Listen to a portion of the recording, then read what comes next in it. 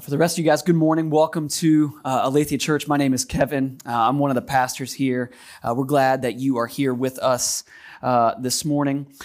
We are about 6 or 7 weeks into our study of the Gospel of John, which we have entitled Seeing Jesus, because to put it quite plainly, that's exactly the goal of John's Gospel. He wants us to see Jesus of Nazareth for who he really is. The Son of God in the flesh, who died in our place for our sins and rose again to rescue and save us and redeem us. If this is your first Sunday with us since we started the study, or you haven't gotten one yet and you would like a scripture journal so you can follow along with us, just raise your hand. It's a free gift to you. There's nothing else attached to it. We would love to give you one of those just so you can follow along and keep notes if you like. And if you've got your scripture journal or your Bible, go ahead and turn over to John chapter 3. That's where we're going to be this morning. As you probably can already gather from our scripture reading this morning, our passage is probably the most famous passage in all of the Bible. Go ahead and throw that picture up on the screen for me that I sent you guys this past week. How many of you guys know this guy? Yeah. Yes. Every Christian's favorite idol. Jokes aside, right? This is Timmy Tebow, right? And after, in 2010, in the BCS championship game, he wrote John 3:16 on his iBlack, and some 90 million people looked up that verse on Google at some point during the game. I even remember as a kid, not being a Christian, I tell people all the time that my family's primary religion was youth soccer, that we spent our Sundays on at the altar of the soccer field. But even as a kid, I had this verse memorized. That whether you grew up religious or grew up a Christian or not, more than likely you have heard some variation of these verses at some point in your life as somebody told you that God loved you. And what I find interesting about this passage this morning is that even people that would claim to be atheists or agnostic or not know God or to be unsure of where they stand spiritually, they would probably hear someone read John chapter 3 verses 16 and 17 and say, yeah, I can digest that. I can accept that. God loves me. Cool. I'm down with that. That very much fits the cultural ethos of what we live in today, is this idea of love no matter what and all the time. And yet verses 18 through 21 are rarely talked about. So often we want the beauty and the truth of verses 16 and 17 without the truth and the reality that's attached to it in verses 18 through 21. And I think there's some reasons for that. See, John forces us to reckon with and consider some difficult truths. If you sit there and think honestly and say, well, I want the love of God, I want to experience that love in a way that I never have before, the reality is what we read here, though, also asks us to honestly examine our lives and consider who we truly are.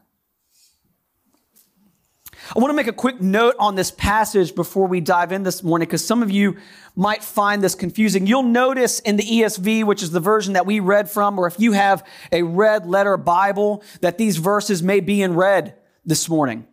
And there's some debate amongst biblical scholars on whether these are Jesus' words to Nicodemus as a continuation of what he had been saying to Nicodemus, or whether this is John's summary of Jesus' teaching to Nicodemus.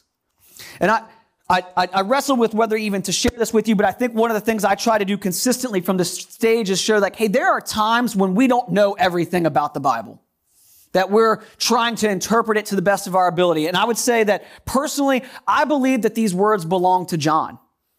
I think that this is John's summary of what he heard transpire between Jesus and Nicodemus. It fits much of the language he uses, especially in his epistles, if you've read 1st, 2nd, or 3rd John. And this gospel account that he has written oftentimes when we can clearly see John is summarizing something or placing his own thoughts into the Word of God here, we see similar language and purpose as we see here in verses 16 through 21. As a matter of fact, if you turn over to John chapter 20 with me really quickly, I've said that regularly John gives us the thesis and the purpose behind his entire writing of this gospel in verses 30 through 31. He says, "Now Jesus did many other signs in the presence of the disciples, which are not written in this book. But these are written so that you may believe that Jesus is the Christ, the Son of God, and that by believing you may have life in his name."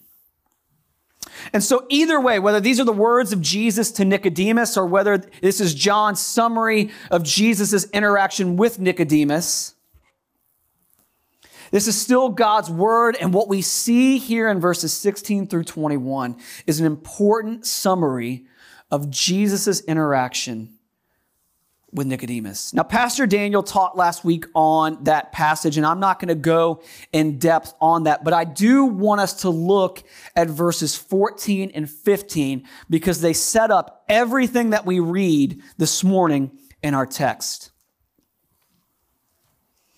"No one has ascended into heaven except he who descended from heaven, the Son of Man.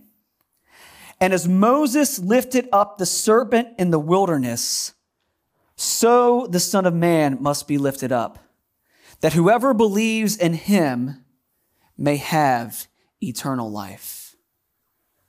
Last week, Pastor Daniel shared with us that Jesus is recalling Numbers chapter 21 to Nicodemus. And what he's explaining to him is his entire mission and why he is here in the first place. Nicodemus has called Jesus a great teacher and he wants to follow him, but he's unsure of what Jesus' mission is to do. And Jesus has explained to Nicodemus that he must be born again, and Nicodemus clearly doesn't understand what he's talking about. And he tells Nicodemus that he must be born again of water and the Spirit, and that he must follow after Jesus to be born again. And Nicodemus is clearly struggling with this idea. And so Jesus runs to an example in Numbers 21 that Nicodemus would be familiar with and understand. And he says, remember how the people of God had been liberated from slavery in Egypt and how God had brought them out. And once God had brought them out of that slavery, what did they do? They grumbled and they complained and they desired to return to Egypt. And so God sent serpents who began to bite these ungrateful Israelites, and they started to die. And so the people cried out, God save us, God save us. And Moses is like, what do I do, God? And God says, what you'll do is you'll raise up this bronze serpent and you will have God's people look at it, and those who look at it will be saved. And what we see Jesus teaching here is that God saved wicked Israel by having them look at the serpent in the desert. And it wasn't the serpent that saved them, but it was trusting in God by looking to the serpent that would save them. And Jesus is saying, in the same way, God will not just save Israel from their own wickedness, but he will save the entire world by raising me up, having people look to me and trusting me in their life and death for salvation. Now, the question that inevitably comes as we see God rescue his people in Numbers 21, and as we see God promise to rescue again here in John 3, is why? Why would God do such a thing? And that's exactly what John sets out to do once we get to verse 16. Because we see one of the most beautiful truths in all of Scripture. God chooses to rescue the world because he loves you.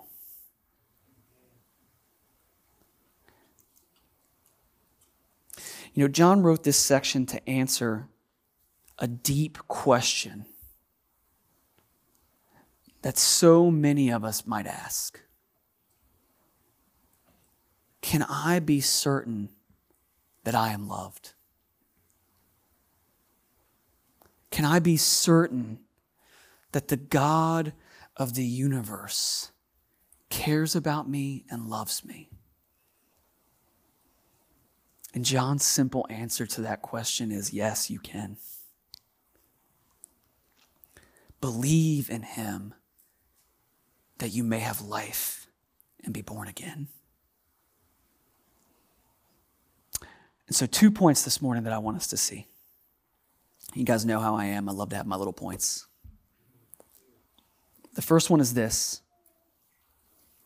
We're going to see John's proof that God loves us, the proof of God's love. And then we're going to be challenged in the second half by John himself by asking the question, what do I love? What do you love? So let's look again at John chapter 3, verses 16 and 17, and we'll begin to unpack the proof of God's love for us. For God so loved the world that he gave his only Son, that whoever believes in him should not perish, but have eternal life. For God did not send his Son into the world to condemn the world, but in order that the world might be saved through him. I would guess that everyone in here at some point in time has struggled to believe that God loves them. At least if you're honest with yourself for longer than 30 seconds. And there are reasons for that, right? Often we are acutely aware of our own shortcomings. And as you see your life and you live your life, you become more aware of how you fall short of even your own standard, much less God's. And you begin to question, how could God love someone like me? Or maybe it's not even the reality of examining your own shortcomings. Maybe someone else in your life has abused you, treated you terribly. And so it makes believing that God might love you difficult because you haven't experienced it here. Many of us, even if we are professing disciples of Jesus, struggle at times to believe things we know the Bible says are for sure true, that God loves us. Does God really love me even when I sin? How can I be sure? We play this game where we go back and forth and we might experience a high where we might experience emotionally the love of God. And then when we sin or circumstances may arise in our lives that are difficult, we struggle to believe that God might love us. And we go back and forth between playing this game. Some of you guys might have played it as a kid, right? Where you would pick a flower. He loves me. He loves me not. He loves me. He loves me not. And it's silly to play that game as a kid, right, with a flower, but how often do we do that with the God of the universe? I had a friend when I first arrived in Gainesville a little over 11 years ago. He was a pastor of a church here in town, and he and his wife were in the process of adopting a child. And this child had been through a lot of trauma. His family had abandoned him on multiple occasions. And when they finally adopted him, the first 2 or 3 days when he was in their home were just amazing. For the first time in his life, he had parents. He was beyond excited. And then after about a week or so, as I was sitting down with him over breakfast and asking him how he was doing and how I could be praying for him, he's like, we're having a really hard time at home. My son has experienced so much trauma and been rejected so much in his life by the people around him that he can't believe that his mother and I would truly love him. So he's acting out and lashing out and acting in all these different ways because he can't fathom or understand or comprehend the reality that we would choose to love him just because we choose to do so. That we've adopted him not because of anything he's done, but just because we want him. This boy's entire life up until about age 5 had been marked by a lack of assurance that he was worthy of love by anyone in his life. And yet my friend and his wife persevered and had the privilege of over time reassuring this young boy, we love you. You're my son. I care for you. Today that kid is nearly 16 years old, thriving with his parents, going to go to college in a couple years, and knows that he's loved by his parents. Friends, so often we examine our lives and I think we feel like the young boy from my friend's adoption. Does God really love me? We lack assurance and believe God's love is circumstantial like so much of what the world gives us. And John says, no. God's love is so much better than that. He loves you, and let me tell you how I know. So we got 3 things that John shows us that make God's love so great. The first one is this. God's love is unearned and for everyone who would believe.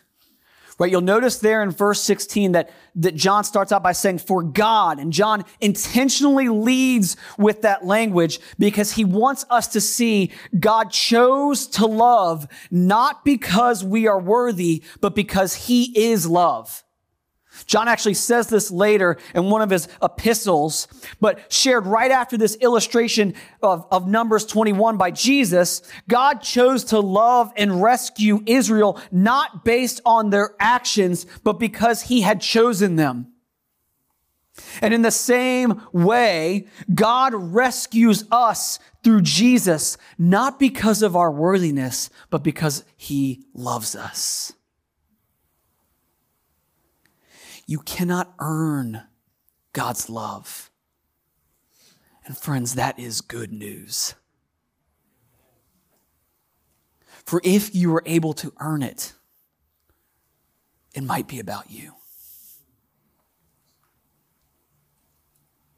But because he has chosen to love, it makes it perfect. Now, not only does John reveal to us that God has chosen us solely based upon his choice to love us, but he says something here that would have struck the Jewish listener probably a little bit more than it strikes us. He says, for God so loved the world. Right? A Jewish believer would have had no problems with the concept that God loved them because they were Jewish. God had chosen them. They were God's chosen people. But this word that John uses for the world kind of has 2 separate connotations attached to it in the Greek. One, it means the whole of humanity. And when it's frequently used without scripture, it doesn't just mean mankind, it means mankind and their condition, which unveiled in scripture is that mankind is sinful and ungodly and has rejected God. So when John's speaking here, what he's unveiling to us is he says, hey, God chose not Israel, the world. And not just the world that is amazing and the people that might be great in God's eyes or living the right way. No, he chooses the world. He chose to love the unlovable. And what this means then is not only is this love for those that don't deserve it, but this revelation is no longer just for Israel. All can come to him. God's love is so great because he chose us even when he had no reason to. Meaning you can't do anything to make him unchoose you.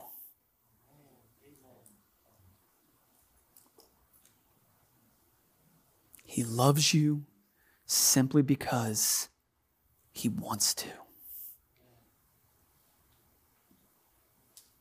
Now, I'll be honest, that's hard for me to comprehend a little bit. Because so much of life is wrapped up in earning someone's attention or affections. And yet John says, with the God of the universe, that's not the case. Which inevitably leads to internal questioning. How do I know? Right? Congratulations, Kevin. You can read. How can I know this is true? Which leads us to the second thing that John unveils to us about how God's love is so great. God's love comes with assurance. See, it can be hard to trust that God could love us sometimes, right? Reality of life gets in the way. It's hard to believe that God could love me and I could have cancer. It's hard to believe that God could love me and suffering could exist. It's hard to believe that God loves me and my significant other broke up with me. It's hard to believe that God loves me and my life is in shambles. And John says, don't look to your life to know whether God loves you or not. He says, here is how you can be sure that he gave his only son. He surrendered the life of Jesus to die for us. Friends, this matters. Right? It's one of the reasons why I say, so often, I love apologetics and I can get in debates, but one of the things I think is so important that we just remember, either Jesus Christ is who he said he is or he was not. And if Jesus Christ is who he said he was, and if he really did come and live and die, nothing else matters. Because what John is sharing here is that because of Jesus, God has proven once and for all that he loves us. Right? Go over to Colossians chapter 1 if you have a Bible. I want you to just pause and think about this because I think it's easy for us sometimes to have heard this truth over and over again, especially if you grew up in the church, that God loves you and it's demonstrated in the fact that Jesus died for you, and not understand the weightiness of that. So look at how the Apostle Paul describes Jesus to us in Colossians chapter 1, starting in verse 15. He, that's Jesus, is the image of the invisible God. He is the firstborn of all creation. That doesn't mean he was created. It means he's first in rank. For by him all things were created, in heaven and on earth, visible and invisible, whether thrones or dominions or rulers or authorities, all things were created through him and for him. And he is before all things, and in him all things hold together. And he is the head of the body, the church. He is the beginning, the firstborn from the dead, that in everything he might be preeminent. For in him all the fullness of God was pleased to dwell, and through him to reconcile to himself all things, whether on earth or in heaven, making peace by the blood of his cross. Guys, Jesus is just not some carpenter from Nazareth. He is the pre-existing Son of God. And for the Father to have laid down the life of his Son for your behalf, I submit to you, there could be no greater act of love ever displayed. This is why why Paul goes on to say in Romans chapter 8, starting in verse 31, what then shall we say to these things? If God is for us, who can be against us? He who did not spare his own Son, but gave him up for us all, how will he not also with him graciously give us all things? Jesus coming, dying, and raising from the dead is God's great declaration of his love for you. Let maybe share an illustration. I'm not sure how this is going to land. I shared it with Jackie earlier this week, and she's like, I don't know if it's going to work or not, but give it a shot. Right? Because you sit here and say, like, you can know that God loves you because of Jesus. Here's how I know. Okay, so my wife and I, we grew up in very different homes. We have very different relationship with money. Money was always tight in her family. My family kind of always had enough and had what it needed. And so it kind of leads to us approaching how we spend a little bit differently. If you're not catching the glimpse, I'm the spender. Okay? And so by God's grace, we've worked together over the course of our 13 years in marriage and kind of figured out how to make this work. And one of the good things is we didn't have any money for a long time, so I couldn't spend any. But when we did have money, Jackie was not interested in spending it pretty much ever. I'd be like, hey, like, can we have dinner? No. I'm exaggerating a little bit. And so, but by the time our 10th anniversary came around, we decided we wanted to go to Europe.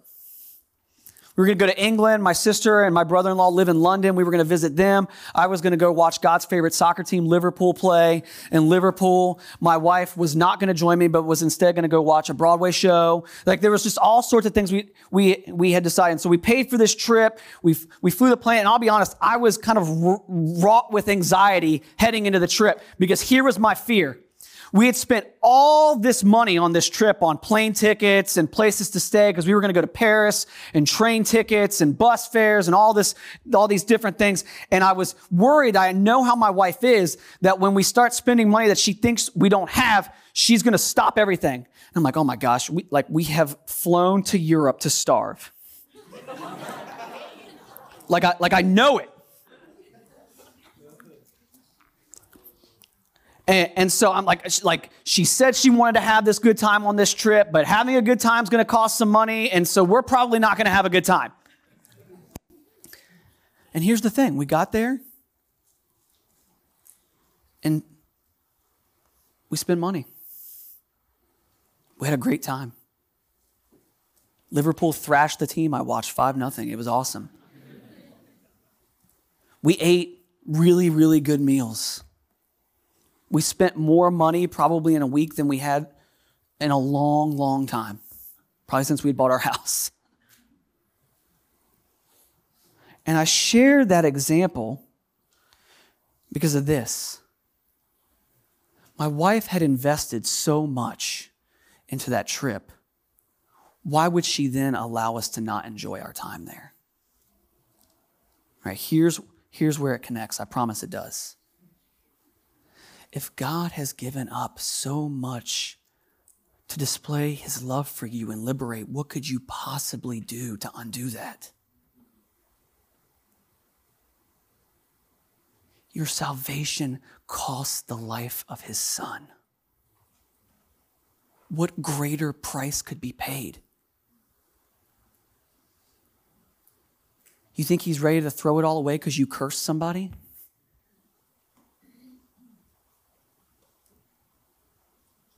Because you gave into sin yet again? No. You can be assured of God's love for you because he paid the ultimate price for you with the blood of his son, Jesus Christ. In the same way that God invested the life of his son to rescue and redeem you, what more could he possibly do to prove his love for you? So God's love is so great because it is assured of in the work of Christ. And then lastly, if we look at verses 16 and 17, God's love is so great because it fully saves and transforms us. We see in verse 17 that God's love saves us from our sin. And then he said back in 16 that we should not perish, but have eternal life through Jesus. See, God's mission was to save us from perishing. Not save us from some bad decisions. No, save us from death. And God's love saves in two ways, right? John describes it there as eternal life, but eternal life in Scripture doesn't mean just one thing. It means in the future, yes, we will spend eternity with God, but it means in the present that our lives are being transformed into the image of Christ because that's what eternal life is. Jesus doesn't purchase you by his blood and then say, hey, I can't wait to do a good work in you later.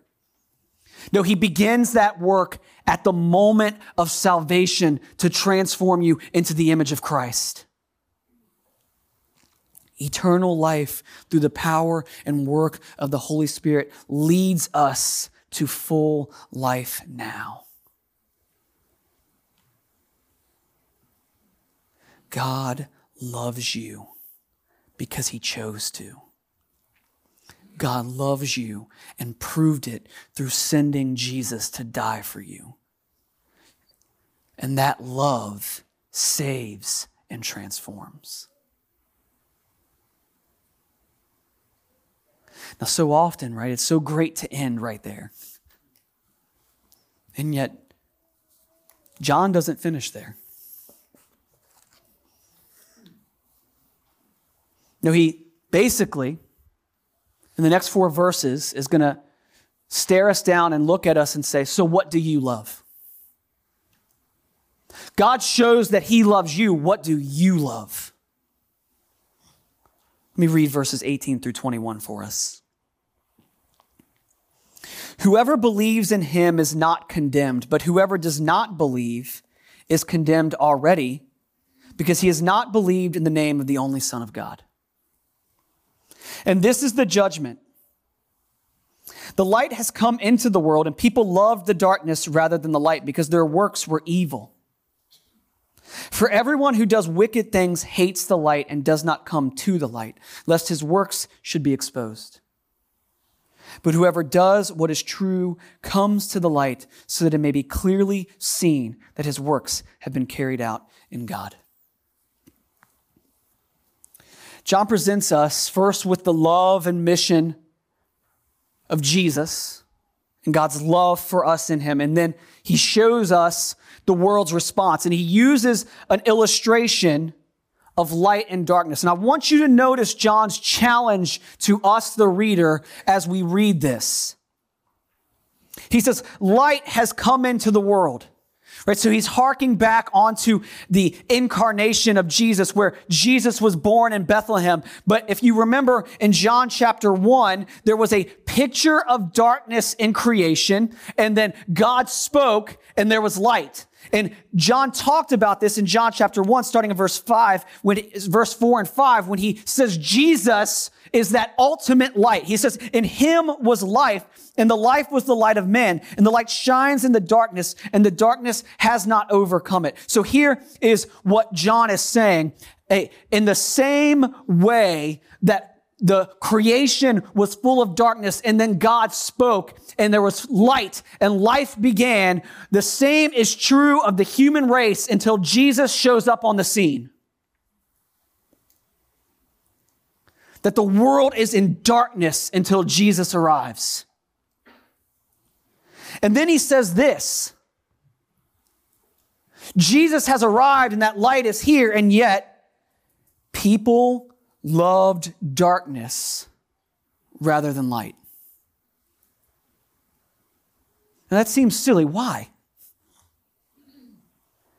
And John tells us, because their works are evil. See, sin has enslaved mankind, and people love doing evil. Hear me when I say this. This is going to be hard to swallow.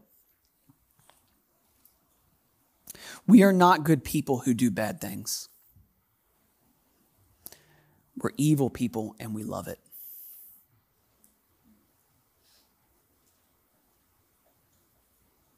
I know that's not going to win me the most viral downloads for the week. It's certainly not going to make me popular in this town. But the Bible teaches that we are not good people who just occasionally do bad things, but we are actually wicked, evil people, and we love our wickedness. And worse yet, not only do we love our wickedness and love the darkness rather than the light, according to John, but those who do not believe in Jesus hate the light. Right? Look at verse 20. For everyone who does wicked things hates the light and does not come to the light, lest his works should be exposed. Why?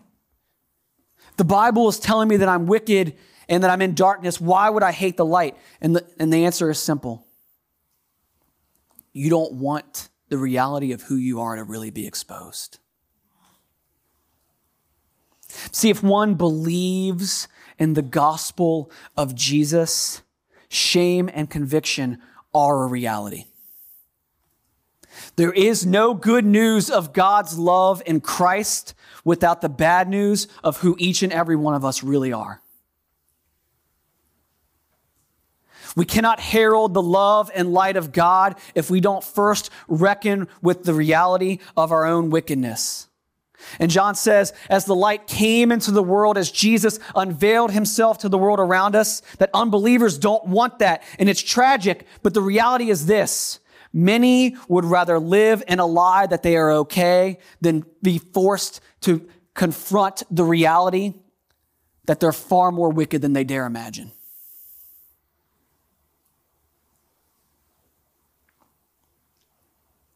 And yet, that's not the end of the story. Because verse 21 says, but whoever does what is true comes to the light so that it may be clearly seen that his works have been carried out in God.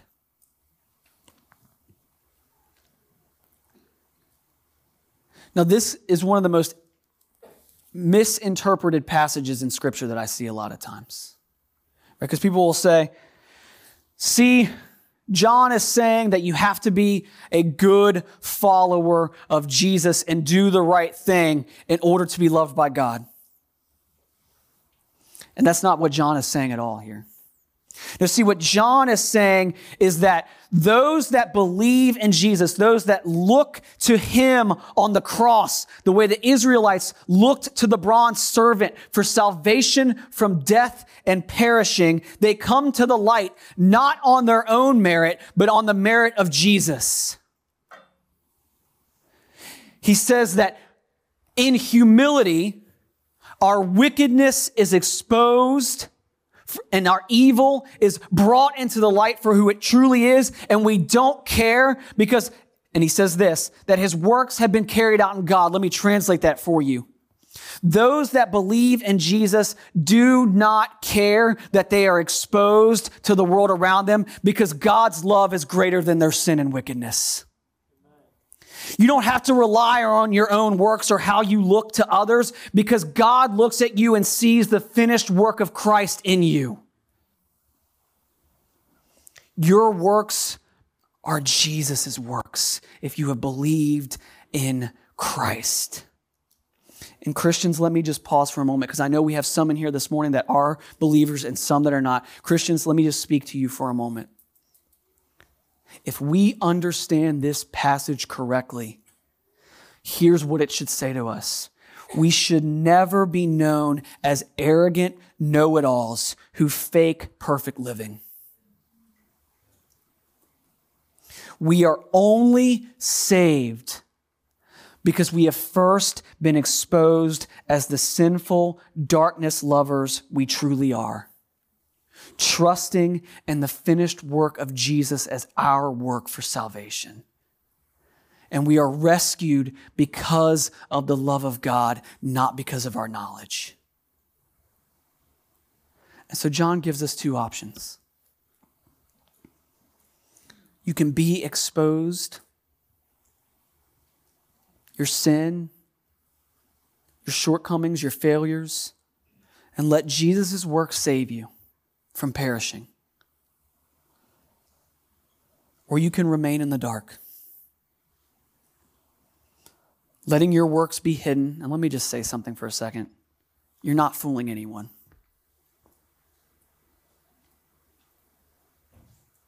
When you hide in the darkness, you may be able to fool a few people around you, but you're not fooling yourself.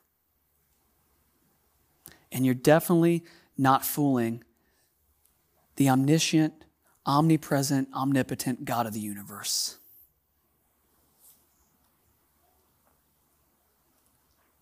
And you can remain there in the dark, broken and confused, or you can bring it into the light. I love how Tony Merida illustrates John's point. He says, John only gives us two options. We can believe and run to the light in Jesus like a moth to a flame, or we can deny and scurry into the darkness like a cockroach.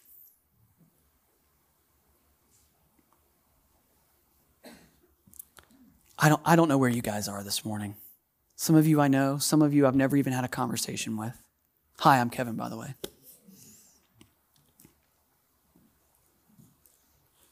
Hear this. God loves you. It may not feel like it. You may not feel it from those around you. But I know for a fact he loves you because he sent Jesus Christ 2,000 years ago. And as the light invaded the darkness, he was lifted up on a cross so that he might die in your place for your sin. And he rose again, putting to open shame death and Satan, so that you might not perish, but have eternal life. God's love is proven through Jesus' life. His love unearned for everyone, guaranteed and salvific.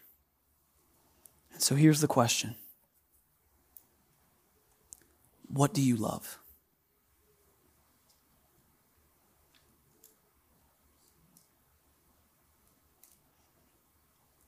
Will you turn on the lights?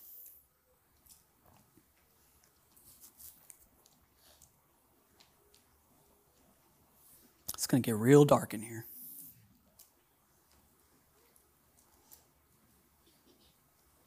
I want you to sit in this for just a second.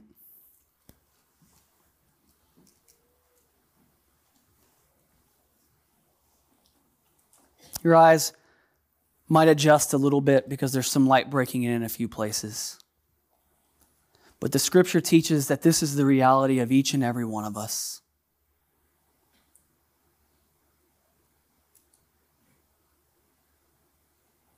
That our sinfulness and our pride and our stubbornness leads us to live in this very state. You guys know how much I like to move. I'm petrified to take a step on this stage right now.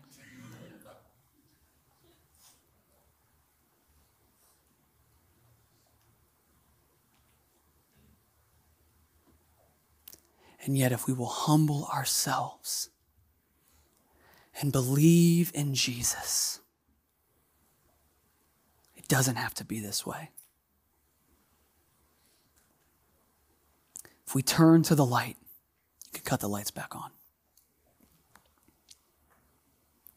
Confess and repent of sin.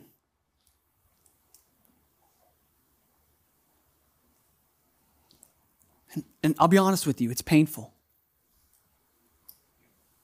It's painful to be exposed. But you're exposing yourself to one who loves you, who gave his only son for you. And he promises that in Christ he loves you, he forgives you, and he saved you.